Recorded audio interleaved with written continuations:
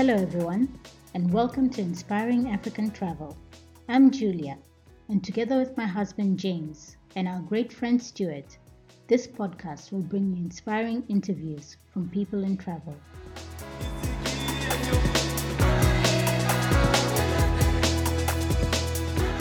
We want you to meet the locals with uplifting stories. Stories of female empowerment, conservation heroes, guide adventures, and other amazing people who live and work in tourism in Africa.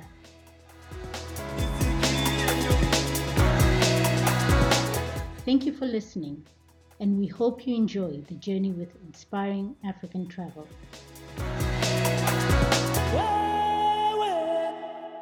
Thanks for listening, and welcome to our very first series, Women in Travel.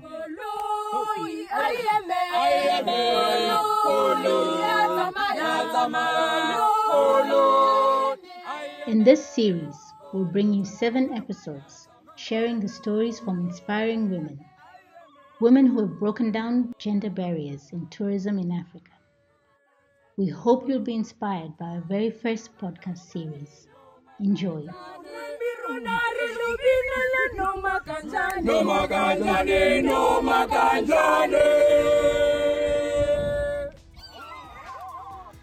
We do really want to thank you for joining us on this journey so far at Inspiring African Travel. We really hope you enjoy the last episodes of our first series, Women in Travel. We caught up with a Zimbabwean travel writer and photographer called Meadows. We actually interviewed her while she was in Zambia midway through this epic adventure called Walk Luangwa. It's a team of adventurers walking hundreds of kilometers through some of Africa's wildest national parks, raising money and awareness for NGOs involved in conservation, tourism and local community development, who have all been so badly affected by this COVID crisis. Mana is an all-out inspiring woman, and she's got Africa in her blood. So much so, her father actually named her after their favorite place in Africa, Mana Pools in Zimbabwe. She's an extremely talented writer, and as we draw this first series to a close, she shares her stories of really inspiring women that she's come across in her career. And we talk about our take on the road ahead for female equality in travel. So I hope you guys enjoy it.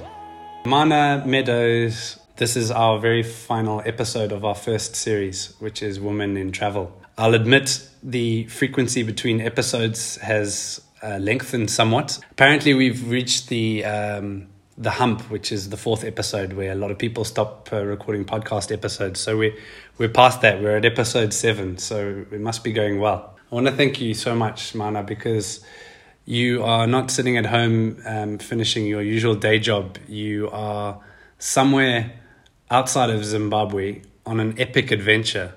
So, Mana, why don't you tell us where you are and what it is that you are up to?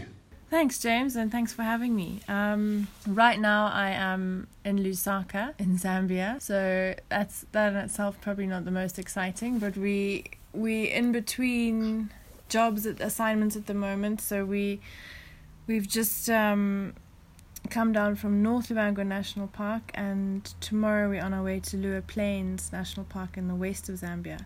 And we've been here in Zambia from Zim. We've been here about 6 weeks, and the reason we came was to do a bit of a long walk from north of North Luangwa National Park, 350 kilometers down North Luangwa National Park, through some GMAs, through Luambi National Park, and then down to the southernmost camp in South Luangwa National Park. Kind of going with the flow, living out of suitcases at the moment, and yeah, just trying to get through these crazy COVID times. Travel's obviously a bit restrictive, and there's a lot more issues around just being able to pop back home.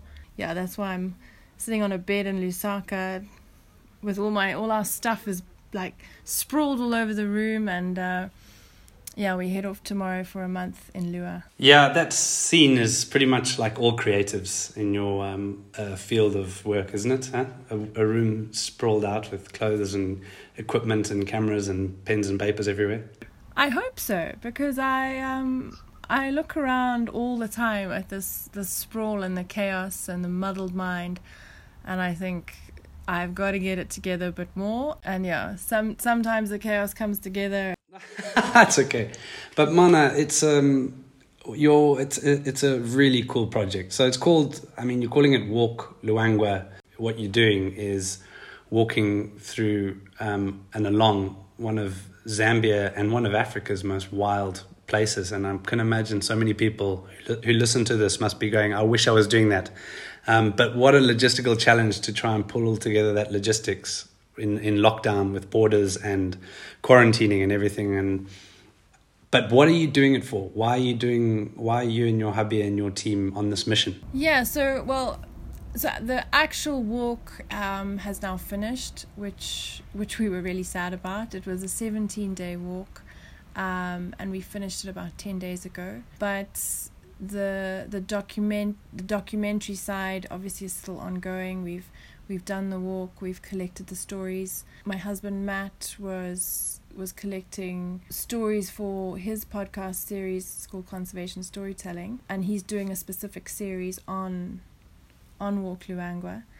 We joined the walk. We were lucky enough to be invited onto the walk, documenting the actual day-to-day of the walk. So yeah, we did it from the awareness point of view. We joined a guy called Nick Ridden, who he recently moved to the Luangwa Valley. He's an operator in one of the camps. So his original idea was to walk from their northernmost camp to their southernmost camp, because they've got one in North Luangwa and a few in South Luangwa. And then the idea kind of gained legs and just got bigger and bigger. And he decided to do some fundraising, because the Luangwa Valley relies a lot on tourism. All of the income, obviously, as many places in Africa are experiencing, has been lost this year, will be lost for a lot of next year. So the idea was to raise money. There's probably 6 conservation and community organizations the target is £200,000, which is quite ambitious. We've still got a long way to go. But the idea with our storytelling component is to kind of give it a long-standing, kind of a long life. So it wasn't just a one-off walk. There will still be more kind of content coming out of it, more stories coming out of it. It was an amazing privilege to be able to walk through these 3 national parks. You know, it's a bit crazy to be walking through these places where, like in North Luangwa at one stage, there wasn't one safari vehicle with any other tourists there. I mean, we were on our feet, we were walking. That's great. Amazing project, man. Really cool. I'm a big fan of Matt's conservation storytelling podcasts. No doubt, no pressure, but this series of recordings that he's done along the way, I can't wait to listen to it. But we wanted to chat to you, take this opportunity whilst you're on the road, whilst your creative juices are flowing. We wanted to talk to you a bit about your experience in the field of travel writing, photography, but also you've done a lot of work around tourism. And this series, we talk about women in tourism or women in travel. We wanted you to talk about your experience from I know you've met a number of incredible women out there during your time as a travel writer and photographer and so forth. And it seems like there's a really tremendous shift towards more awareness for female empowerment, women in senior positions, women's rights, all this kind of thing. You know, what's your take on the state of women in Africa, in your field? Where are we now? Where were we? How are things going? I hadn't actually been aware of how bad it was. Looking back, I think I was a bit. I've never actually had to face those questions or see how it is. I personally, in recent times, and this is actually quite funny. since I've started working with Matt, my husband, I've become a lot more aware of perceptions of women in the industry, and whether it's writing, photography, in our case, a lot of the time it's conservation storytelling, which I do a lot of writing and a lot of photography for conservation organizations, and Matt will do a lot of filming. And often coming into a job, it's assumed that I am not quite an assistant, is a bit of a strong word, but maybe I'm a bit of a tag along, or I got into it because he was into it. And it's actually almost kind of the opposite way around. Matt being a videographer, filmmaker, kind of for the last 3-4 years. I've been doing it for 12 years, and I've never really thought about it. I've never really thought that it was a thing. And then I slowly started to see the assumptions when people would say, so how long have you been doing this, or did you study it, stuff like that, which is interesting because it's basically all these assumptions that we bring of people assuming that I'm a kind of hanger-on because we're with Matt, whereas before, without him being there, I was kind of seen in my own rights as a professional. I know exactly the point you're trying to make. It's this automatic perception from men that, okay, so it's a man and a woman working together, so the man is in charge and the woman is like assisting or learning from him. Well, exactly. And it's I was quite shocked. I might even say a bit amused, but it definitely got me thinking, and it definitely got me looking around and realizing that I'm terrified of driving, like 4x4 driving, like off-road driving. Like, I love going to the bush. I've often gone camping on my own. I live for camping, really. But the one thing that holds me back is worrying, will I get stuck in the sand? Will I get stuck in the mud? Will I be able to change a tire on a big vehicle?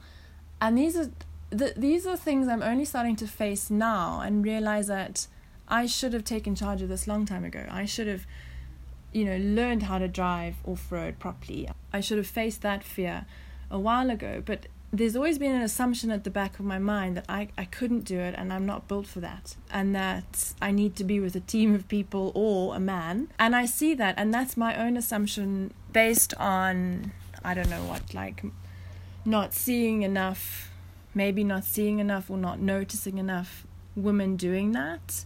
And I think that's what happens a lot throughout all industries. If you don't see a female guide driving a vehicle, driving around confident, you don't think that that's normal. It takes someone who's thinking out the box to think, no, I can do that. I'm just as capable.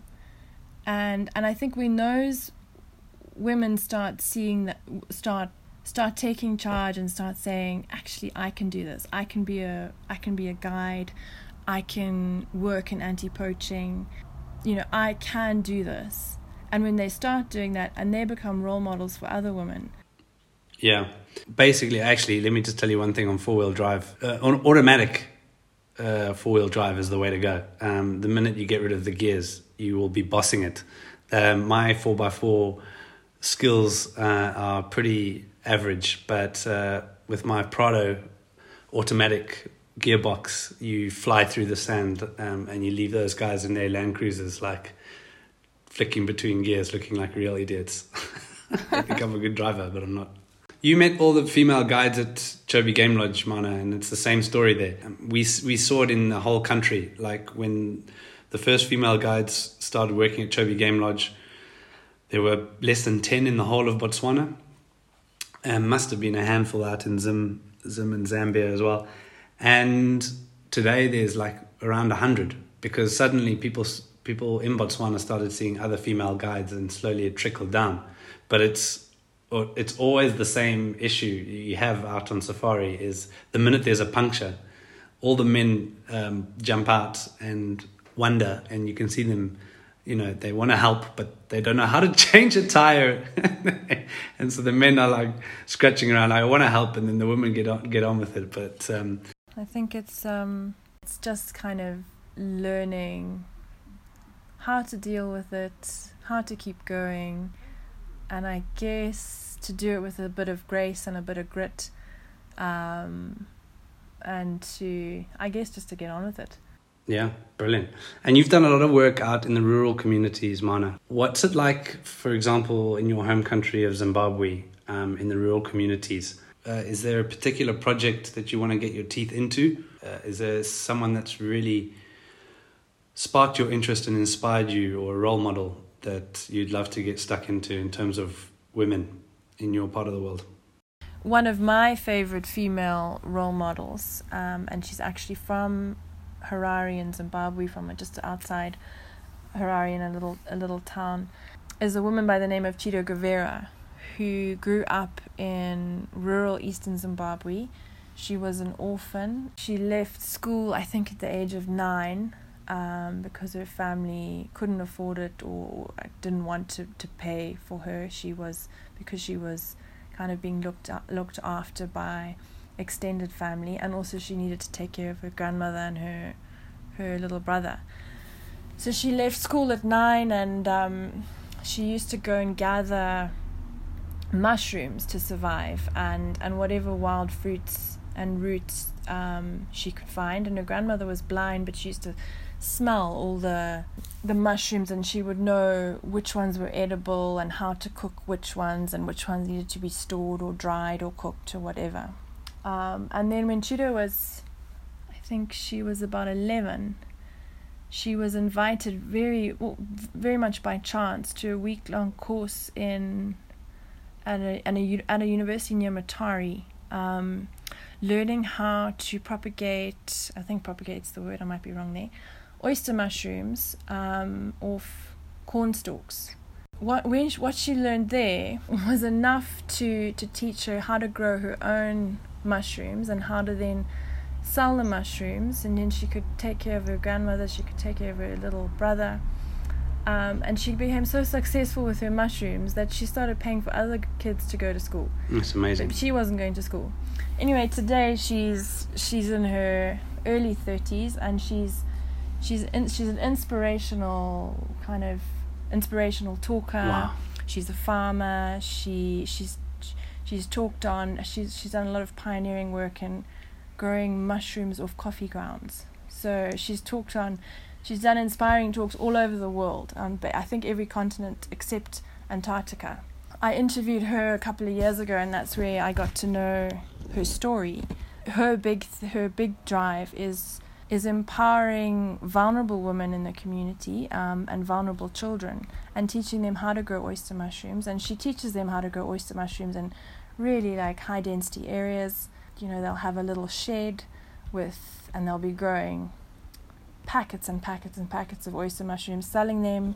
They're very nutritious. I didn't actually know that. I always thought oyster mushrooms were really bland and had nothing going for them, but they really are nutritious and very good for you. They're very good with boosting immunity. So she's done this all over Zimbabwe. She's got all these little centers where I think it's hundreds of women and children are growing these mushrooms, and then she's got these little centers all over the country that go, and she's got the market linkage all sorted, so they go and collect the mushrooms. Anyway, she's one of the most, in terms of empowerment and teaching women what they can do, and that they can do a lot even with a little. That it's about attitude. She's an inspiration to me, to a lot of Zimbabweans, and I think all over the world. She's taught in India. She's taught, I don't know, I can't remember which countries in South America, but yeah, all on mushrooms. Chido Guevara, we have to check her out. That's amazing. What a phenomenal story. And she's the founder of a foundation called the Future of Hope. She wrote a book when she was 21, and she only learned to speak English in her late teens, and she's incredible. And one of the things we've learned over the last few weeks doing this thing is that the knock-on effect of a successful woman, it's far greater than what it is for a man, because what happens if there's a successful woman, they invest in their children and the people around them, whereas men are a little less responsible when it comes to sharing the wealth. You've done a bit of features on this, I know, for us as our company and some other articles. But one of the things when we were doing this series is we feel there's such a lot of focus on women in travel and women empowerment at the moment that we didn't feel like we wanted to jump on a bandwagon per se, which sounds a bit ridiculous when you're trying to do something which is a good cause, which is create awareness. But what's your take? What's your feeling on that? Do you feel awkward when you're trying to talk about fellow women's success, and do you think there is a tendency for people just to talk about it because it's fashionable, or do you genuinely think that by creating awareness and doing things that we do, that we are actually genuinely helping create more equality? I really think that it's important. I must say I never really understood feminism until really only a few years ago, and it was as I think I got older and I got more, maybe I was always lucky with the jobs I had. I studied journalism. I went quite quickly out of university into a really challenging, stimulating job. I was editing a travel magazine, and then I started freelancing, and then for the next few years I did a mixture of freelancing and editing magazines, working with really great people, really dynamic, powerful people, powerful women, and so it was never really entered my orbit that women struggled in the industry or in general. I just didn't. I was really lucky that I never had to face it. I think what was interesting is more and more of my friends started having families, and I started thinking about, well, what's going to happen with me one day when I need to start a family? How will that affect my career?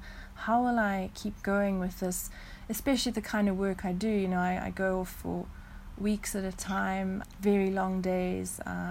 So that's when I really started thinking, actually, it's not really fair. And the scales are really kind of tipped here. And that's when, for me, and it was totally selfish because it was all about me, that's when I started realizing and looking at how the world treats women who starting families. And I think it's definitely a big problem. I think I'm only really starting my journey on talking about women's stories, and I'm fascinated with women's stories, and I haven't actually done much work in terms of interviews and storytelling and focusing on that side of things, because I guess I haven't had the time, I haven't made the time. So really I'm at the beginning of what I think is an interest, that a desire to help share women's stories, to help give women voices and make their voices stronger, make their voices more just a part of the fabric of everyday everyday life. Yeah. It shouldn't be. And you were talking earlier about awkwardness. Like I still feel awkward about saying I focus on women's issues, or I'm interested in female empowerment, because obviously feminism has such a bad rap, and once you say you're a feminist, people switch off, and I find that really sad. And I find myself having to explain to people that there's various different forms of feminism. But it's definitely something I'm starting to learn more about. I'm a bit shocked at how little I knew about feminism. Basically, we should all be feminists. It's just about equality. It's just about recognizing women. It's just about saying, yes, they should have equal rights. Yes, they should have access to the same opportunities. And there's nothing, what's bad about that? There's nothing bad about that. We shouldn't always have to say women's empowerment, women's awareness, and we do now. But hopefully in 5-10 years, it's going to be less of an issue. It's going to be, you're not going to look twice when you see a female ranger, a female scout, a female guide. as you quite rightly point out, it's a tough environment for life, just generally, and for women when it comes to bearing a child and starting a family, and never mind the perceptions. But I think you'll agree we things are getting better in the world in general and in our respective industries of writing and journalism and tourism. We can just see it in the last 15 years how more and more women are in senior positions now, which is great. Sometimes in our company it's 50-50. And it's really about role models, and I think the more role models you have, the more young girls are out there thinking, hey, that could be me, yes, I could do that. You know, if I had seen, I think when I was growing up I saw one female guide. My dad was a safari guide. We spent a lot of time in the bush, spent a lot of time in wild places, and I remember that woman guide even today. I remember the game drive we went on together, and that's quite incredible. Out of all of those trips and safaris and experiences I had, that I remember her so clearly, and that's because she was the only one I ever came across to think, oh, actually I can do it. Not that I wanted to be a guide, but yeah, I think just in terms of those little all aspects relating to male versus female roles and what we traditionally expect of ourselves and others and society. Yep. Now tell me, Mana, are there other women with you on the walk in Luangwa, the walk Luangwa?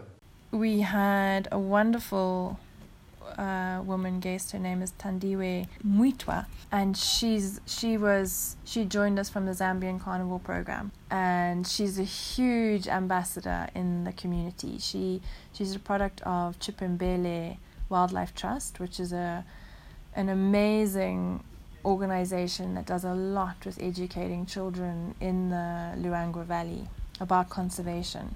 So Tandi was a product of Chipembele and has now come full circle back to being an educator with them. I mean, in her, I think, as a part-time thing. So she comes back every Friday and goes out into the different schools in the villages and teaches children about conservation. Cool. So that was super. So Tandi joined us together with her colleague Henry Mwape, who was also from the Zambian Carnival program. And we walked. They had a pretty tough day. It was a 24.6 Ks, but it was a hot day. And there were right at the end, there were a lot of kind of grumpy elephants around, which always kind of shatters the nerves a bit, especially when you're hot and tired and thirsty and ready to stop walking. Well done him. Well done you and all of you guys. It's such a cool adventure. I want to thank you, Mana. Thanks for tuning in mid-adventure out there in Zambia. But I think it's great because we actually got your raw emotions. It was tactical from us. Yeah, thanks, James. Yeah, well, good luck wading through all of this. Stu and I, you've met Julia as well. We all agreed we were very keen to have you on because you're a true professional. Your work is amazing and your writing is amazing. Your photographs are amazing, and can't wait to get your feelings and your everything that you've captured along the way in your stories from this walk Luangwa and your time out there. So we can't wait, and we'll definitely have links and stuff in the show notes so that people who want to follow this whole story can check it out and support. Yeah, but thank you for the support and for the interest. Anyone who's interested can find out more on those platforms. We hope you enjoyed this episode. And if you know any women out there who would like to share their story, please do get in touch by visiting our website on inspiringafricantravel.com and submitting your details in the Contact Us section. In the meantime, please keep in touch. You can find Inspiring African Travel on all social media platforms, and don't forget to subscribe and share.